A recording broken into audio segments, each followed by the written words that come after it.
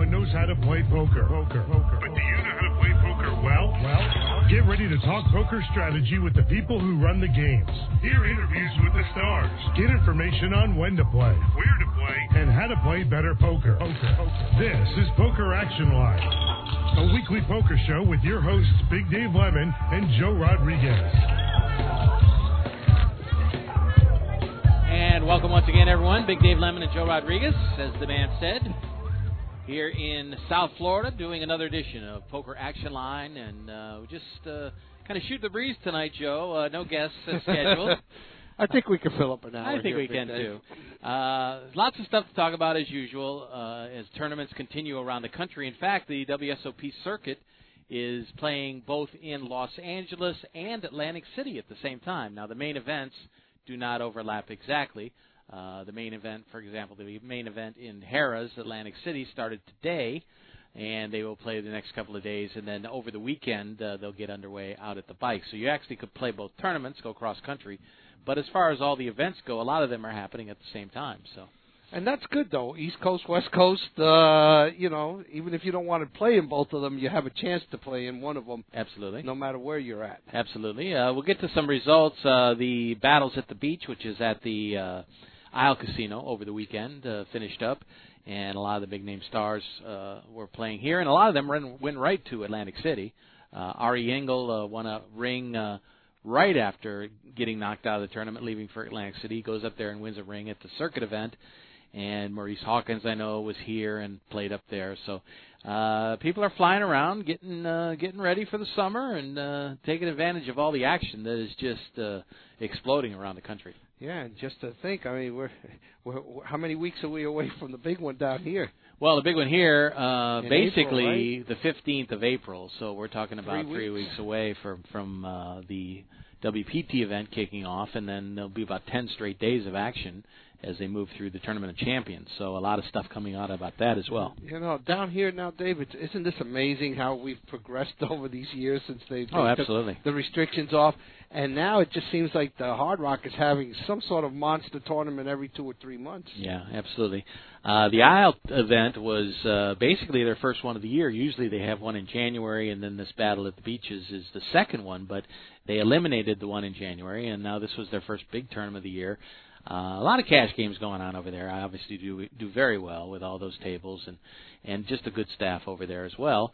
But people, like to jump on those Isle tournaments and come to South Florida in the middle of March is a pretty nice thing. Yeah, yeah. Our weather down here just about beats everywhere else in the country. Yeah, absolutely. So we'll keep you up to date on some of the results. We'll get to the final results of that Battles at the Beach event. A lot of big names playing pretty late. I went over there the other day. There was about 40 players left. Saw a lot of people I knew, and a lot of good name players. Turns out most of them didn't make the final table, so some of the unknowns did very well down the stretch. That just tells you how hard it is. Absolutely. And to me, how impressive it is that, when you see these top name pros consistently making it throughout the year when they're playing for Player of the Year, and you see, man, these guys just constantly make a final table, 7, 8, 9 of them. People, the casual poker player just doesn't understand how hard that really is. That's very true. Going through the competition, the fields that they have to go through, and consistently making it. Every year somebody seems to always make a run right before the WSOP, Dave, and, wins 1 or 2 tournaments, final tables, another 1 or 2, and it's amazing how they get in that zone. I wish I could get into a zone like that. Well, and a lot of people right now are playing over at the Hard Rock in satellites as they try to work their way into the event. I know that Jessica Dawley was on Twitter. I follow her on Twitter, and she qualified for a seat in the main event over there. So people are doing great. There's a lot of action, a lot of choices. And on all levels. So we talk about the charity poker event that I played in on Sunday, which I had an absolute blast at up at the Palm Beach Kennel Club. We'll talk about that in just a second. But also, some smaller tournaments that we see around town. I saw a free roll at the Isle at 10 o'clock in the morning on a Wednesday. and no re-entries, which is great. No rebuys. So once and you that get sort of knocked thing. out, Yeah. you're done. So it's a true free roll. Yeah, so you really only have to pay the $10 dealer fee, get the add-on of an extra 4,000 chips, and basically that's about it. But there's all kinds of stuff everywhere as far as high-hand promotions continue to flourish and battle each other. And for customers, it's really kind of a tough scene for them. But you can find just about any kind of a tournament, large or small, to get into at any time. So, it's encouraging. I was talking to a friend the other day who said, he goes to some of these $1,000 high hands, kind of searches those out and travels around. And he's hit several in his career, so it's been very lucrative for him. As I told you, this is a completely I keep telling people it's a completely different market down here. That $1,000 a half-hour high hand, it's again, seen nowhere else in the country, and for some of the casinos, it's done exactly what they've wanted it to do. Right. But I don't know if it's worked for every poker room down here, Dave. What do you think? Do you think all the poker rooms? Because I've always said that I thought rooms would close because they just couldn't compete. In my opinion, if the Hard Rock wanted to go, crazy with this, they could come close to putting a lot of rooms out of business. Probably could. They don't want to be stupid and lose money too. But so a lot of these rooms are just kind of hanging in there with some of them with 2-3 tables going. And that's it. But the majority of rooms, the Mardi Gras, the Gulfstreams, you walk in there any time of day, you'll see 9-10 tables going. You go to the Hard Rock, maybe even a few more. But the Hard Rock, of course, benefits from all those big tournaments and the the promotion they get from the national press. Now you understand. You said 9 or 10 tables at these places. In most poker rooms, that would be very. In Vegas, you go into to these big casinos that have small poker rooms. That usually they've got only 8 or 9, 10 tables in their poker room. So they'd be running. They'd be full. They would be completely full. But now, Mardi Gras runs some very aggressive high hands, very generous ones. 9, 10 tables. People don't realize this, but as a poker room manager, I'm going to let you know right now. Most of the promotional dollars that you take out per table, give or take a few dollars either one way or the other, comes out to about $50 a table an hour. Mm-hmm. Okay? You're taking out $2 a hand, and you're going to probably get 30 hands, of which maybe 2 or 3 of them don't qualify for any of the money being taken out. So it always seemed to break down to, for general speaking, $50 a table, a hand. Okay. An hour, excuse me. So 9 or 10 tables, you're talking $450 to $500 an hour that you're actually drawing in promotional dollars. If you're paying out $1,000 an hour, you're in the hole. You're in the hole. You understand that people don't. The players don't understand that, and maybe they shouldn't have to. Right. As players, they're here. Hey, you want my loyalty? You want to buy my loyalty? This is what's going to happen. But once you break that down, I'm amazed that it's lasted this long in South Florida, that people are consistently doing that. So whether it's the slot machines and they're generating extra revenue at the slot machines, but I know that poker rooms just can't sustain this for a long time. Well, how about if you have virtually no games? How badly are they going into the red at a place like Miami? Say all during the day you go there. Now I see maybe one dealer there or two, maybe a brush. They're not doing anything now because they're not offering anything, but I think this is where you want, and I'm going to tell this, and people out there listening are going to find this out. When I reopened the room, and I was brought back to reopen the room with the slot machines, and they wanted me, I told them, if you want me to develop a business that's generating close to $500,000 in revenue a month, we need to be extremely aggressive, and we're going to be costing ourselves promotional dollars. I was very lucky to be able to do that right off the bat. But to generate $450,000 to $500,000 a month, as I was doing in the first few months, we were, drawing in about $120,000 to $140,000, maybe $150,000 in promotional dollars off the tables. But I was paying out $250,000 in promotional dollars. So when I first started, my highest month was $120,000 out of pocket for promotional. Okay? It helped us generate this. I did have a plan in place, which I was able to execute and start bringing those promotional dollars down while the revenue did not go down significantly. It was a small scale due to the fact that, service, the stuff that you're supposed to give people on the table, and you hope that that will make a difference. We generated more tables as time went on because of this. So my promotional dollars went down to where my lowest was about $15,000 out of pocket, and I was still producing about $420,000 a month in revenue. So I had successfully dropped it down, and revenue had dropped by maybe 30 or 40,000, but I had dropped it by a little over 100,000 in promotional dollars. So if you're doing 420, have you looked at it recently to see what they're at? I think they're like 40 or 50,000. 40 or 50. Well, that would be generous because I was told by our old boss that the month of December they generated $27,000 in revenue. Wow. And I've been told by one of my former supervisors who's now working at another place that in August and September of last year, they had generated about $17,000 a month. I have not looked at those numbers to confirm them, but I'll take my former boss's word for it that it was 27 in December. Well, how much are they paying out in staff fees and that sort of thing? I have no idea because they don't have a poker room manager. You obviously don't keep people there very long. They've brought 4 people in since they let me go. Okay, the revenue has dropped, like I said, to $27,000 this past December. They don't have a poker manager, a poker man who's the poker room manager. Right. I think they're down to like 8 or 9, 10 dealers. When you're not making any money, you can't keep employees. I'm just surprised the room is still open, to be honest with you. I think the casino PR guy is actually considered running the room. Well, yeah, that was Steven. I think Steven is running the room, but I think he's also in charge now of the slot machines. It's a complete mess what they've done over there. Yeah. At least as far as it concerns poker room. Okay, well, I wanted to talk a little bit about the tournament I played in on Sunday. Really met a lot of really cool people, and it just kind of reaffirmed my view that poker can be a social game when the big money's not on the line and all the pressure and the cutthroat activity is occurring. People are having fun. It was the Tyler McClellan Foundation, Tyler's team event in the 6th year, as we talked about the last couple of weeks, and we've been promoting it.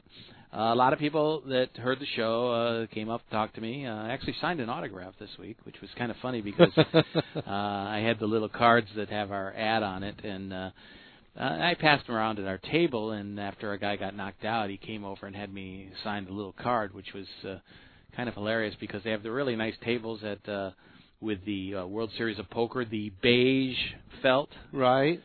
And I signed on the card and actually went over the edge a little bit with a Sharpie and got a little mark on the... No one saw you do that. They don't know that until now. Anyway, it just goes to show that I'm not a veteran at signing autographs. But I did meet a lot of people, and hopefully we brought a few new listeners to the show. I sat next to a woman that was a good player, very good player, and invited her to be on the show, and she couldn't make it tonight. She's maybe on in the future. Her name is Erin Coley, and she has a business that she's actually an acting teacher, mostly with children, I believe, called Standing O. And she was doing very well. She had one of the bigger stacks at the table, so I said, well, if you make the final table, I'll have you on the show. And she said, oh, yeah, she'd love to do that. And so I did call her this week. I found out she finished in 2nd place in the tournament. Wow, very nice. A woman won the tournament last year, Jackie Stone, and she also went pretty deep again this year. So it's kind of interesting, but a lot of really nice people having fun, joking around, and it was great. I really didn't do all that well, as usually the bottom line. But I hung in there a while. I won quite a few hands, and I went kind of up and down here and there. I remember at like the 2nd break, maybe about 4 hours into the event, I came back, and the first hand I was down to like under 4,000 chips, and I got pocket queens. What did you start with? We only started with 1,500. But you could rebuy, and which I did several times, and a couple of times my rebuys were twice. so it was 3,000. So okay. I went up and down, but people had like maybe, some of the average big stacks were approximately 15 to 20,000, and I had like about 4 at the time. So I came back from a break, and the first hand back from the break, I got pocket queens. So I went all in. Okay. There was a queen on the flop. On the flop. Good for you. So I actually tripled up at the time. So 2 people called you. Yeah, and I actually got a queen on the river also To make quads. So I had quads, which little overkill. It was overkill. But eventually, when on the hand I got knocked out, I went. And it was against Erin, I think, because I went head to head with her, and she had King 7, and didn't match up. So I did win that hand, but on the hand I got knocked out. The guy ended up with a similar scenario with pocket kings. I had Ace 5 offsuit. Yeah, and, you're short stacked. That looks like a great hand. so I did play it, and he had pocket kings, which was funny, and the king came on the flop, which. Pretty much. I wasn't drawing dead, but pretty close. And then there was a king on the turn also. So he got quad kings, and then there was an ace on the river. So just a laugh in your face. Just a laugh in your face. Yeah. So that was the end of me. But I had fun, and I did have a bounty on my head. I think it was a gift certificate to Outback Steakhouse and a trip to the Palm Beach motor racing track. There, so it was. People were trying to knock me out, and we had a lot of fun. It was a lot of joking around, and they raised over $5,000 for the event. I think there was about 80 some players, which is pretty good. So Good. It was a great event. Kevin McClellan and his wife Karen do a great job of promoting that, and I like to play in those. I really do have fun. So especially when it's a cause that I believe in. How was Kevin and his wife? They're doing great. They're doing great. So it's a lot of fun. I want to get to a couple of things tonight. There's kind of a little controversy involving women in poker that was on Twitter this week, and I wanted to reveal that. Since I don't do Twitter, I wouldn't know about it. But what controversy? Well, we'll get to it after the break. But there's a little conversation out there, and I think it goes to show that even though there's a lot of lip service to try to bring women into the game, a lot of the behavior, even if it's not crass and nasty, like it can be sometimes, some of the long-term outlook on respect and relationships and stuff like that, can be a problem. So I want to get into that. I'll tease it with that and move on, and we'll get to it when we come back from the break. Also, some news coming out about the Global Poker League. Have they set a schedule? Well, the schedule is not out firm yet, but they are planning to start the week of April the 5th. So it's just around the corner. They're going to have some matches. And some of the talk is that there's going to be a lot of heads-up play and six-handed play. And that would make sense as far as 6 teams in the Americas Conference, 6 teams in the Eurasia Conference. So as far as travel and that sort of thing. Have they set forth whether it's going to be...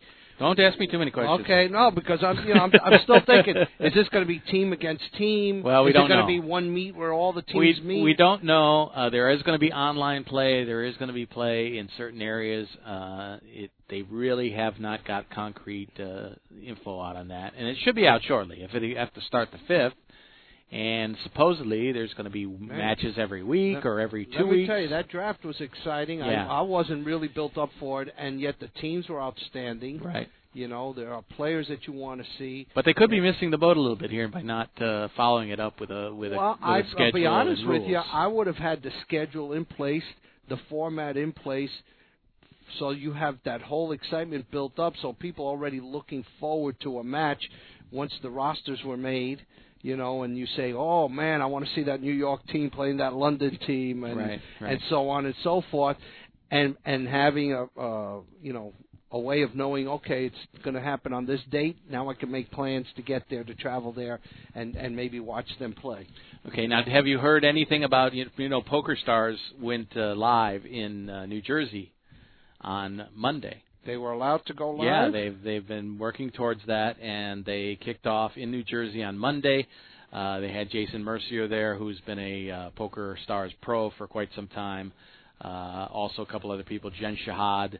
Shahadi, and Chris Moneymaker involved in some of the promotions. So on that the means the opening federal live day. government obviously signed off on it. Yes. And now the state has also signed off on it. Correct. It's been in the works for some time. Oh, that's exciting. To be honest, it is, and they immediately went to number one in New Jersey. Of course they are. Their software is incredible, and they bought the best part of the software that Full Tilt had. Now, by the same token, I think they really screwed up because they made the announcements right around the same time that they were increasing the rate by 4%.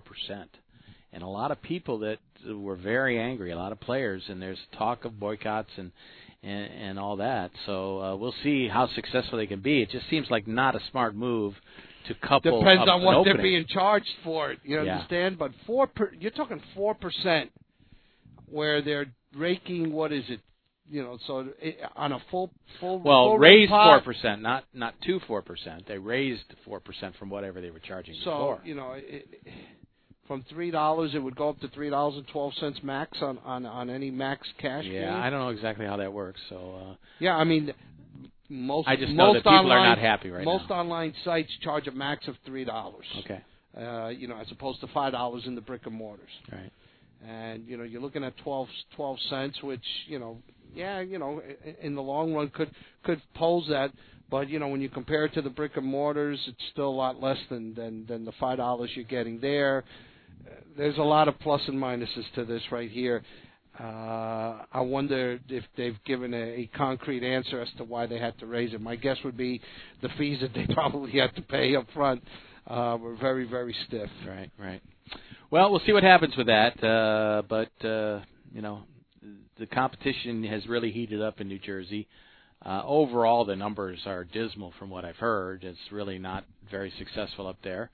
But, we'll see what happens. So I think people's focus really is on the live product now. And, will continue to be so with the Global Poker League and the big events down here in South Florida, and, of course, the World Series of Poker kicking off at the end of May. So we'll see.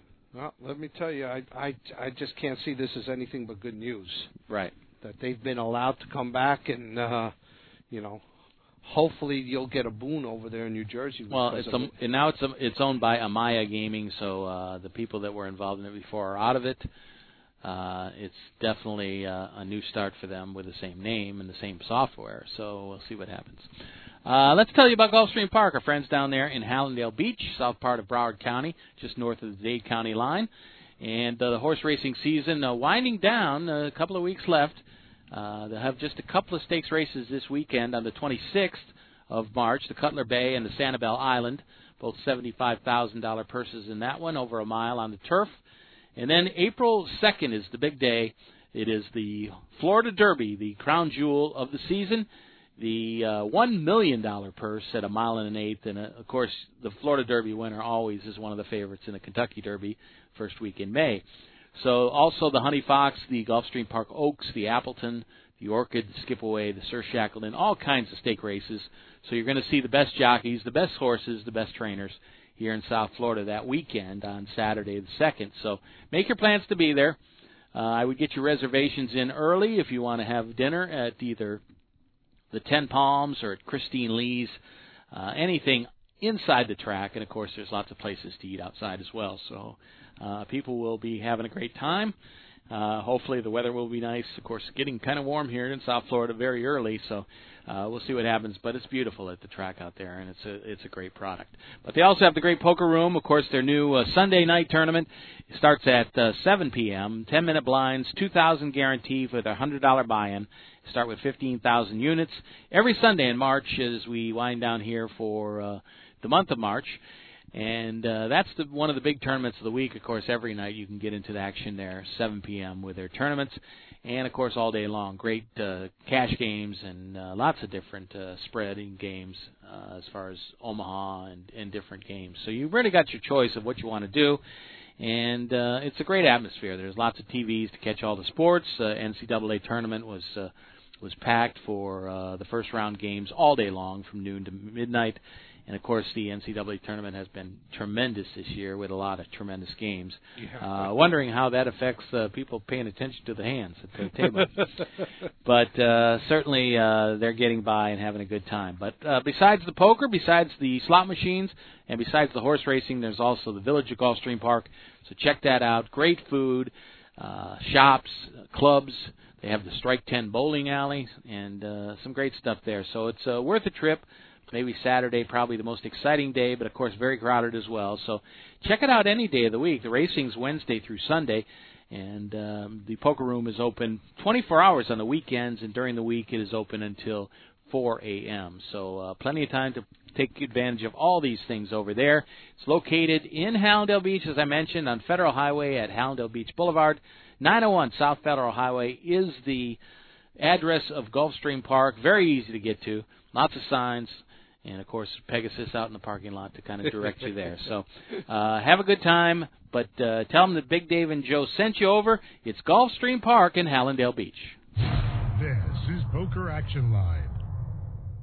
Hi, this is Big Dave from PokerActionLineRadio.com. I want to let all avid poker players know about a great new lottery game that was developed by one of our sponsors, Atlantic West Management Group. This game is now available worldwide on the Internet and will be served as Place Your Chips Caribbean and operated on the Internet as an international lottery by Atlantic West. The Texas Hold'em poker-like game is perfectly legal everywhere and presented as a lottery game with tickets available on the Internet. You can win Pick 6 lottery tickets and cash prizes by using your poker playing skills. It's open to lottery players worldwide, and right now this game is in a play-for-free test mode, and you are not obligated to purchase anything. You can get 50,000 free play chips per ticket for the purpose of evaluating the game with no prizes awarded until the game goes live. The lottery customer can purchase a ticket with a unique number that will grant them entry into one of many Texas Hold'em poker tables with a chip stack, and like a lottery game, the prize value will be based on ticket sales. That chip stack will be valid for the remainder of the week, as players can access the site as often as they like to try and take the chip lead. At the end of the week, the highest chip stacks will be awarded lottery prizes, and if you lose all your chips, the lottery ticket becomes null and void. As with regular lottery games, you can purchase as many entries as you like. However, each ticket stands on its own merit, and much like the regular lottery, the results of multiple tickets cannot be combined toward a prize. The name of this game is Place Your Chips Caribbean. You can access a live demonstration of the game right now at www.placeyourchipscaribbean.com. We believe that when it goes live soon, there will be a heavy demand for this game, as most lottery players would much rather have some say in the outcome of their lottery result. Their odds of winning are greatly improved if they're able to utilize their playing skills in order to increase their chances of winning. I hope that you will try the Play for Free demonstration, and hope that you will join us when the Play for Real game becomes available later this year. Come on, smile. Oh, honey, he's still not smiling. Maybe he's not a smiler. Yeah, maybe he's just not a happy baby. Maybe he's just being a boy. Or maybe he's teething. Maybe it's just a phase. Maybe he has autism, and we can definitely do something to help. Maybe is all you need to find out more about autism. No big, joyful smiles by 6 months is one early sign. Learn the others at autismspeaks.org/signs. Brought to you by Autism Speaks and the Ad Council.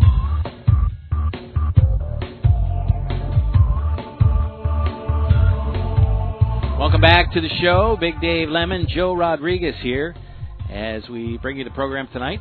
Thank you, Joe Costello, for stepping in and handling controls when Gio's out of town. Very happy to work with the big man here.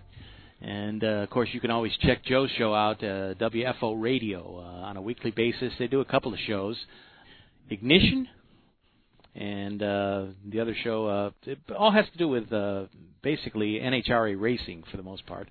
Joe travels around and does announcing at different venues, and certainly has his hand on the pulse of finger on the pulse of auto racing, not only NASCAR but mainly NHRA and that sort of thing. So if you like the funny cars and the top fuel dragsters, if you're a John Force fan, you certainly will want to tune this show in on a regular basis. You can also pick that up, just like our show, on iTunes and also on Stitcher Radio. Of course, they have a Twitter account as well, WFO Radio. So check that out. But as for our show, you can always pick us up on iTunes. We've been available there for our 6 years. By the way, last week was actually our 6th anniversary. Was it last year? Yeah, I didn't even bring it up. It kind of slipped right by. But we've now been on the air for 6 years. And you can pick up the show every week on iTunes. Just search Poker Action Line.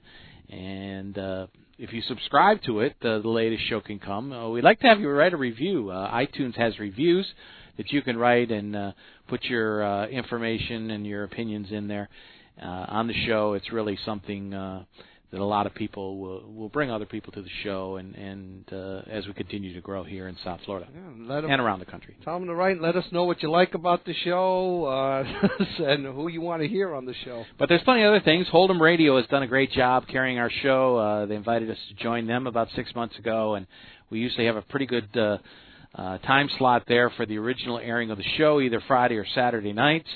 So check out hold'emradio.com. You can catch the show there. Poker Fuse is also sending out tweets that our show is on the site. Poker Fuse has been a long-term poker news site and information. And they have a page where they carry numerous podcasts, so you can always pick it up there. And then there's Stitcher Radio, which is a great app we invite you to get on your tablet or phone, where you can listen to podcasts of different subjects. There's thousands of different types of podcasts. But, of course, Poker Action Line is the one we want you to put at the top of your list. Yep, exactly. And then the fallback is pokeractionline.com, which, of course, we have a click-through on the front page, a yellow box on the front page. You click that, it goes to all the archives of the show on Podbean, which is an easy way for you to just download for free and listen right then to the show. So numerous ways to pick up the show on a weekly basis, to get information on what's upcoming as far as guests and what is up on the latest show. Check out our Facebook page at pokeractionline.com, and also check out our Twitter, which is at Poker Action Line. So that's all the ways you can find the show, and we continue to add new ones as we move along. But we hope you're enjoying what we're bringing you here on the program. Last week we got a lot of exposure on the Bill Mason interview. A lot of people listened to that and really wanted to find out about the man behind that poker room. I mean, here's a guy who came up in the business. You know, Joe, what it's like to try to work your way up into different places. He started under Mike Smith over at the Hard Rock, and eventually got the top spot. Real good guy to learn under, huh? Yeah, absolutely. And, it takes a lot of hard work and a lot of integrity to put yourself in this business. And as we've seen over the last year, it's very easy to knock that down with a couple of mistakes. Yeah, let me tell you, and he's done a hell of a job over there. He really has, and he's surrounded himself with some good people. As we know, he's got Tony over there, and they're just doing a tremendous job. And once again, when you learn under Mike Smith, you're learning under one of the best. Yeah, for sure. Last week we were in the final table of the Rolling Thunder event out in Northern California, outside of Sacramento, at Thunder Valley Casino. And Harrison Gimbel was the winner of that event. Harrison's here from South Florida, lives in Boca Raton. He battled Mohsin Sharanya, so head-to-head, those were the two guys we were pulling for. They made it to head-to-head play, and very interesting tournament. But Harrison Gimbel wins the event. He defeated Sharanya. Gimbel wins $275,000. Mohsin Sharanya takes home $192,000. Rounding out the final table, Russell Garrett, $123K, Marcus Gonzalez, $91K, Hafiz Khan, $68, and Derek Walters, $54,000. So that was the final there. There was one really big hand at the end where they were very close in head-to-head play. It had been over 50 hands head-to-head, and Sharanya looked to be pulling out to a little bit of a lead, but the flop came 9-4-3, Rainbow. Sharanya check-raised after Gimbel let out at 325. Sharanya raised to 850, and Gimbel moved all in. Sharanya made the call and turned over Queen 9, so he had top pair. Gimbel had King 9. So they both had the pocket.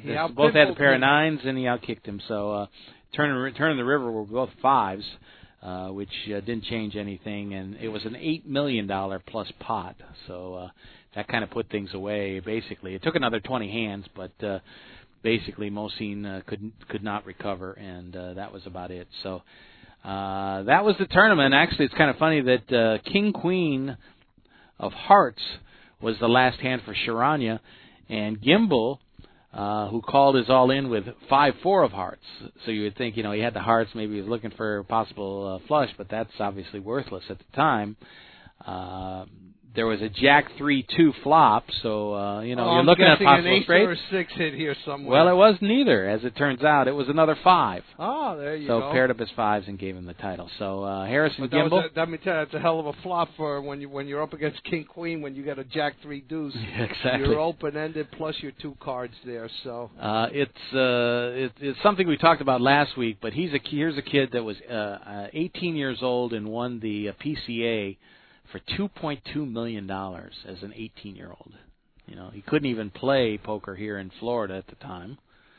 Well, actually could. Yes, in Florida, not in Vegas. Right. So he couldn't go to the World Series, but puts himself in on easy street for the rest of his life, really, when you make that kind of money. And it's there are people who blow large sums of money, but here's a smart kid. If you invest it properly and you do the right things, but when you're a poker player, you're going to be playing poker. But hopefully after that, he's been backed and he doesn't have to put any of his own money into these tournaments anymore. Yeah, nice kid, and congratulations to him. I did want to talk about this. I teased it before the break, but this story about kind of a women in poker, and it's really. Twitter, things can come on Twitter, and, it's oftentimes an argument or a discussion that lasts fairly briefly and is forgotten about forever. But it basically came out rather innocently, really, from the Commerce Casino, who had a big party on St. Patrick's Day, and there was a photo of a nude woman.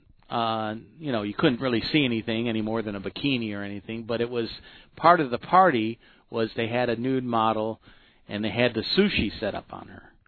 They do that sometimes where people can come over and have the sushi right off the body, and I don't know what she had under the private parts and all and everything. So it just seemed like they made a joke about it, put the picture on there, and I think their tweet was sushi anyone. So the problem with it, they didn't say raw fish. The problem with it is that poker is obviously a men's game for the most part over the years, dominated by men in management, male players, and we continue to try to encourage women to play the game. Kate Hall, who is a very good up-and-coming professional that has broken out over the last year with some really great play on the WPT, even battling for the Player of the Year, was irritated and sent out a tweet that said, Commerce Poker deplores the objectification of women. What? Oh, that? Just a naked woman being used as a plate. So she was irritated, and a lot of people wrote back and forth, and some people just dismissed it as, crybaby stuff and that sort of thing. But it goes to point out something very important, I think, in the society and the fight that we have for encouraging women to play poker, and that is that sometimes even the most things we men think are simple or unimportant can drive women away, that they don't like some of that stuff. I can't believe that someone, in upper management or at least in their PR department didn't think that this would offend some women. Right. I mean, listen, unless you're going to do the naked man, with onion rings or something, but you understand, for the ladies. That would be kind of rough. I was thinking more like a donut. There you go. Well, there you go. So I'm just figuring, that unless you're going to do, tit for tat, so to speak, here. How can you not think this is not going to be offensive, right? Especially with sushi? It doesn't make any sense to me that somebody in their PR department didn't think about this. Well, a lot of people took it as kind of a joke and funny. Matt Salzberg always has something interesting to say. One of the lines that was in this story was Liv Boehry, who is obviously one of the great players from the UK and one of the coaches of the Global Poker League. Her line was, sometimes us players crave body-warmed raw fish. Salmonella appreciation parties are underrated, in my opinion. I'm telling you. So it didn't bother her, but there were several other women that were unhappy. There's also been complaints about the Royal Flush Girls and the fact that the World Poker Tour is out there objectifying women in that regard. Now, I'm a huge fan of the Royal Flush Girls. We've had Tuba Erjan on the show a couple of times. Great girl, beautiful girl.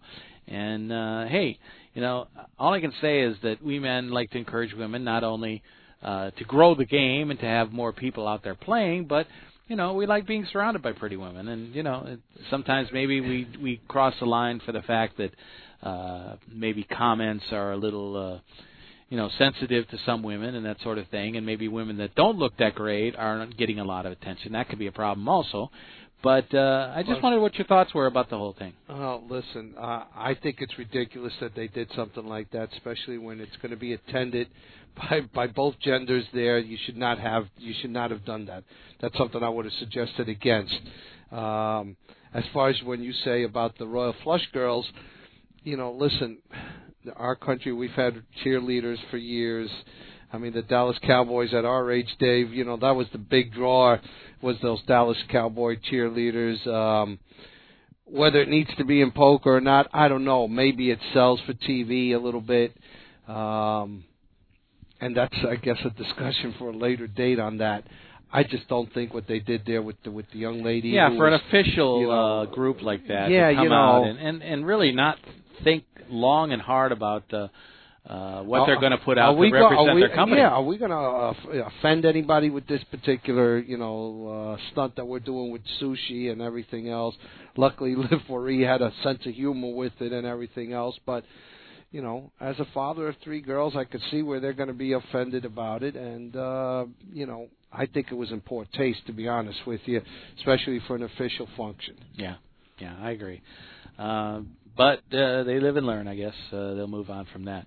Another thing I wanted to talk about was there was a story on Poker News by Earl Burton. He got a chance to interview Peter Eastgate, who's a guy that we really haven't seen that much yet. He won the main event. Actually sold his bracelet a few years ago on eBay. And was retiring, if I remember correctly, from everything. Well, he actually was interviewed, and they asked him about playing. He was actually playing in a WSOP circuit event in Tbilisi, Georgia. I guess that's the way it's pronounced over there near the Soviet Union. And they did an interview with him, and they asked him where has he been over the last 7 years, really, in regards to poker.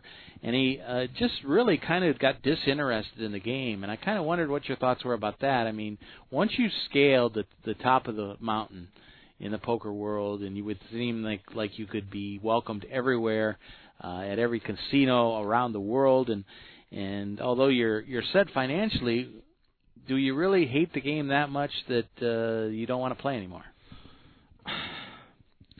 The only way that I think that's happening is if the demand on him through friends or family financially, Dave, when you come into money and people that you thought were your friends, family members that that you loved and trusted, all of a sudden people look at you differently, as if you're a different person because of the money.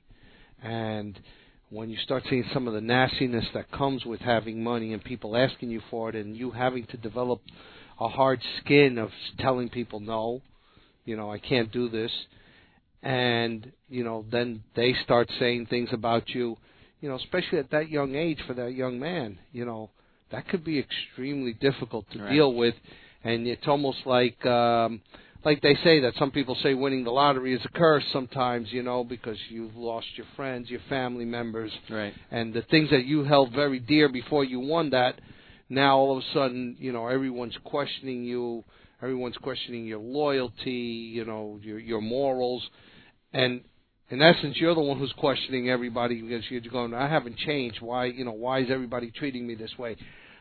Not to say that's what Peter's problem was, but at that young age, it's hard for me to fathom that he decided to just leave poker when you're, like you said, when you're at the top of the world and everybody wants to talk to you, wants a piece of you because you've done something that very few people have done in a large number of fields to win that kind of money. For you to become that disinterested in poker all of a sudden, To me, it's got to be something of people pushing him. Well, he won in 2008, so it's been a little over 7 years. He said about the first year after he had won the tournament, he started losing interest in the game, and he was living in London at the time, moved back to Denmark in 2013, tried to go back to school and study biomedicine, but he said that didn't really work out for him. His quote was, when I started out 10 years ago, I thought I'd do this every day for the rest of my life. But around 2010, I realized I accomplished everything I wanted, but I grew tired of how my mood depended so much on how I fared at the tables. I was an addict, a degenerate gambler, and at some point I just got fed up. So he decided to just kind of That's pretty noble. Most gamblers can't do that. Most degenerate gamblers can't do that. And poker is like that, Dave. We well know that. We've heard some of our guests in years past tell us how their life changed. He hasn't mentioned whether he was partying very hard with that kind of money. You need a very stable upbringing. We've been blessed to have Jason Mercier on this show, and I think the reason you've never heard Jason get into any issues is because of the upbringing that he had with his mom and dad and his whole family, and he's such a well-grounded young man, and not everybody is like that. And, I guess the pressure of that, and Dave, let me tell you, it's a sick feeling when you feel that that gambling is controlling your life. And, I had that situation come over me when I was a very young man. Right. When I was, making a lot of money at the time, and just that's all I wanted to do. And you start realizing that you start pushing people aside just so you could do that. And, sometimes people don't come to the realization they have a problem until they've lost everything. Right. Well, you've seen several of the guys kind of disappear. P.S. Hines, we haven't seen him much on the scene. Even Greg Merson, who was a great player, we know, and had that great year in 2012. We haven't seen him a whole lot over the last couple of years. Moneymaker, Greg Raymer, Joe Cotta have won tournaments. Now, are we not seeing these guys because they're not making final tables or deep runs, or because they're not entering tournaments? That's a question to ask, because sometimes you just listen. What's his name? Joe Hashem. I haven't heard his name in a long time, but he had a very nice streak there of making final tables, making deep runs in tournaments. Right. I haven't heard his name. I don't know if he's taken a break from playing poker, or it's just that the cards aren't going your way. You got Jamie Gold and Jerry Yang really haven't done a whole lot the last few years. And then on the flip side, you got Jonathan Duhamel, who continues to play well in big tournaments, including winning a couple high rollers. He won one at SOP Europe last year. And if ever there was anyone who should have left the game, it should have been Jonathan with what he had to go through. That he almost died. Right. Some of the recent champions: Joe McKeon, Martin Jacobson, Ryan Reese. The last 3 years, we'll still have to see what's going to happen with some of them. But the question was: is it a curse? Like you mentioned earlier, Joe.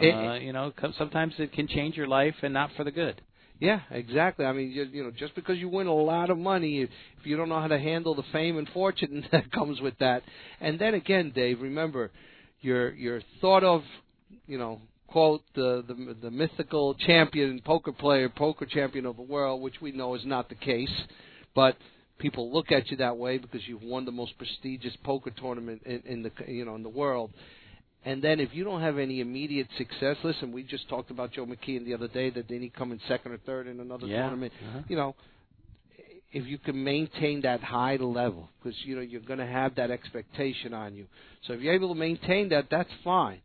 But now a year goes by, the WSOP starts all over again.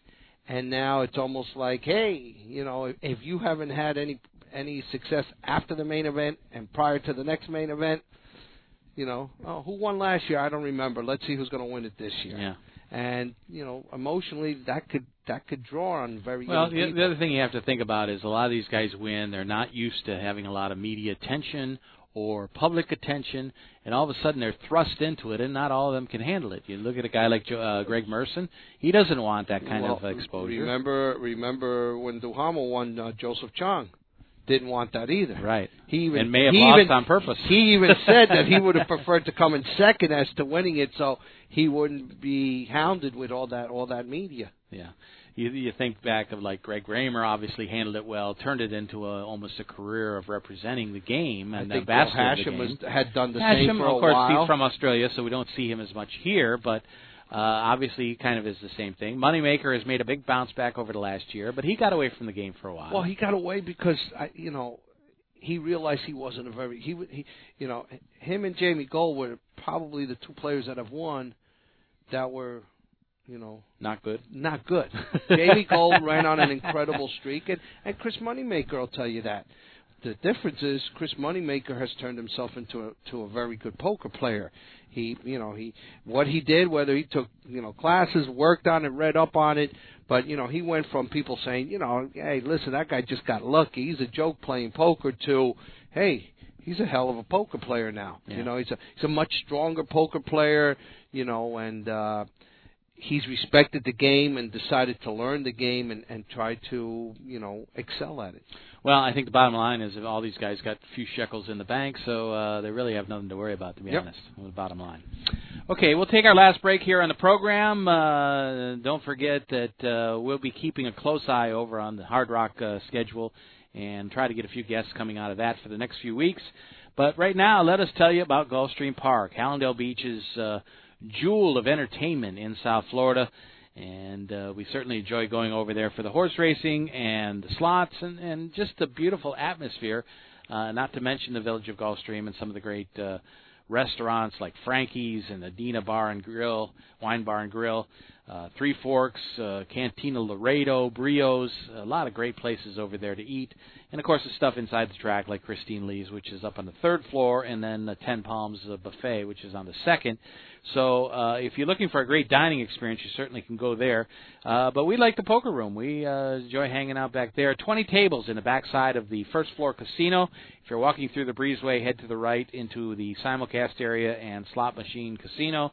And just walk to the back, and they'll greet you there and put you at a table, and you'll have a great time. I can guarantee it. Lots of TVs, lots of great events. You can find just about any game you want, and it certainly is fun. If you want information about the tournaments or what games they're spreading, what's happening at the room, give them a call, 954-457-6336. That's 954-457-6336. Check out also their great loyalty program, where you can earn points by the number of hours you play, and they have a lot of special events as well. So check it out over there. Again, 901 South Federal Highway in Hallandale Beach. It's Gulfstream Park. This is Poker Action Line. Hi, this is Big Dave from PokerActionLineRadio.com. I want to let all avid poker players know about a great new lottery game that was developed by one of our sponsors, Atlantic West Management Group. This game is now available worldwide on the Internet and will be served as Place Your Chips Caribbean and operated on the Internet as an international lottery by Atlantic West. The Texas Hold'em poker-like game is perfectly legal everywhere and presented as a lottery game with tickets available on the Internet. You can win Pick 6 lottery tickets and cash prizes by using your poker playing skills. It's open to lottery players worldwide, and right now this game is in a play-for-free test mode, and you are not obligated to purchase anything. You can get 50,000 free play chips per ticket for the purpose of evaluating the game with no prizes awarded until the game goes live. The lottery customer can purchase a ticket with a unique number that will grant them entry into one of many Texas Hold'em poker tables with a chip stack, and like a lottery game, the prize value will be based on ticket sales. That chip stack will be valid for the remainder of the week, as players can access the site as often as they like to try and take the chip lead. At the end of the week, the highest chip stacks will be awarded lottery prizes, and if you lose all your chips, the lottery ticket becomes null and void. As with regular lottery games, you can purchase as many entries as you like. However, each ticket stands on its own merit, and much like the regular lottery, the results of multiple tickets cannot be combined toward a prize. The name of this game is Place Your Chips Caribbean. You can access a live demonstration of the game right now at www.placeyourchipscaribbean.com. We believe that when it goes live soon, there will be a heavy demand for this game, as most lottery players would much rather have some say in the outcome of their lottery result. Their odds of winning are greatly improved if they're able to utilize their playing skills in order to increase their chances of winning. I hope that you will try the Play for Free demonstration and hope that you will join us when the Play for Real game becomes available later this year. Tuesday nights on WFO Radio are all about Nitro. Join Joe at 7 p.m. Eastern each Tuesday night for the live edition of NHRA Tuesday Nitro. Race winners stop by to talk about bringing home the Wally every Tuesday night following NHRA national events. Tony Schumacher. Tony, welcome back. Love being on the show because it usually meant that we did something absolutely amazing. NHRA Nitro is available on demand anytime at WFOradio.com.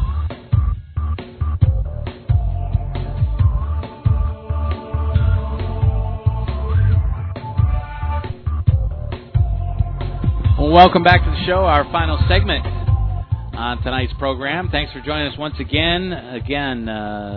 Pick us up on Twitter. It's a good place to automatically get the tweet about the latest show and the guests and that sort of thing. We put that out right after the show when it's posted, both on iTunes and on our website, PokerActionLine.com. And later, of course, you can always pick it up on the regular airing on Hold'em Radio or the Poker Fuse podcast page. So it's definitely something to at least get the information. I don't tweet a tremendous amount, but I do try to get out there with some of the tournaments and talk about what's happening and give people the view of South Florida action here. And I am planning to be out in Vegas probably around the Colossus this year, so we'll check out some of that as well and just try to tweet more. 2 months away, Big Dave. Yes. That's amazing. Well, huh? no. It's June 1st, so yeah. So we're talking about 2 months. Yeah, about 2 months. So we were following the tournament this weekend over at the Isle and trying to pull that winner up for you. But the names of a lot of the local players here are something that we always enjoy over there. It's well-run tournaments that draw a lot of people and do a nice job. Yeah, they actually do. They do a tremendous job over there. The GPL, again, April 5th, looks like it's going to be the first week of their season. So when stuff starts coming out over the next couple of weeks, we'll keep an eye on that. Still to be determined are the 5th and 6th players on each team, so that will bring out some more excitement. They haven't done that draft No, I don't yet? believe. Well, they've done the draft. They but did they the draft for the 4, but then they have not done the add-on yet. They have 2 more players, right? So again, we'll be keeping some of that. Congratulations again to Harrison Gimbel. A couple of things I wanted to talk about. We're probably not going to have time for tonight.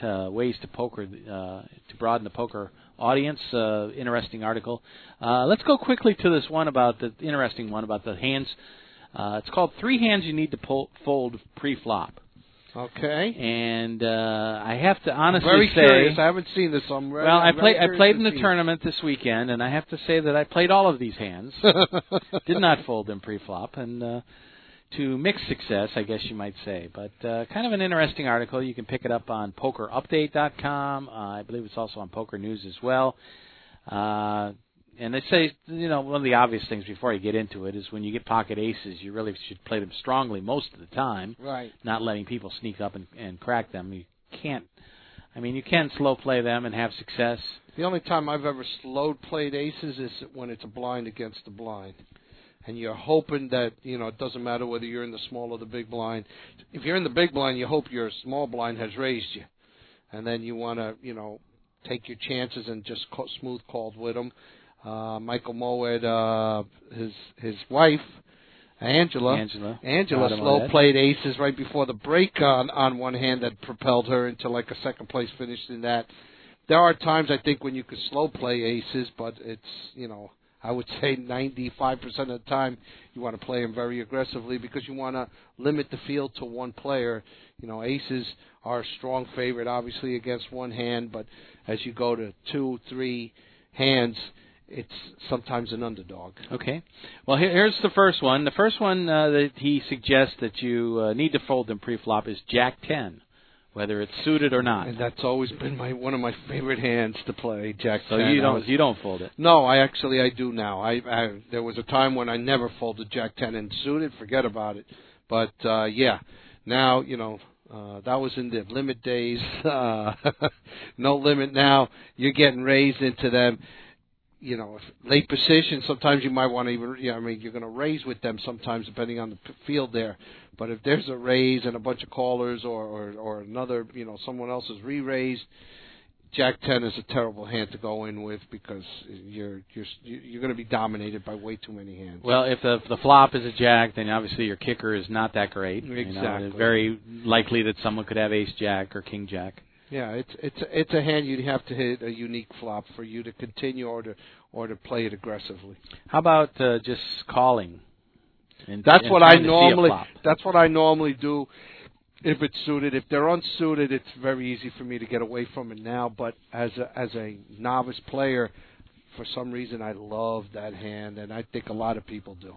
Well, this fellow that wrote this article, and I don't have his name here, but he says that you have to hit the flop perfectly and hope that someone comes along with you, ignoring the potential straight in your hand and chasing something that might beat you. So if you don't connect, there's no way you can continue. And although you might be able to bluff at an ace-high flop that hits the felt, you're going to be pitching chips into the pot with hope and prayer rather than solid reasoning. Yeah, that makes a lot of sense.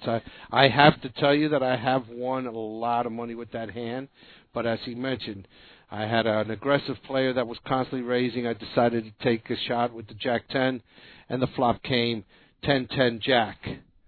And, we wound up getting it all in, and he had Ace Jack in his hand, and, my full house held up. Right. Also, the second one is baby pairs, and Joe Cotta might not agree. I don't agree with that either, because now he's saying hands you should never see the flop with.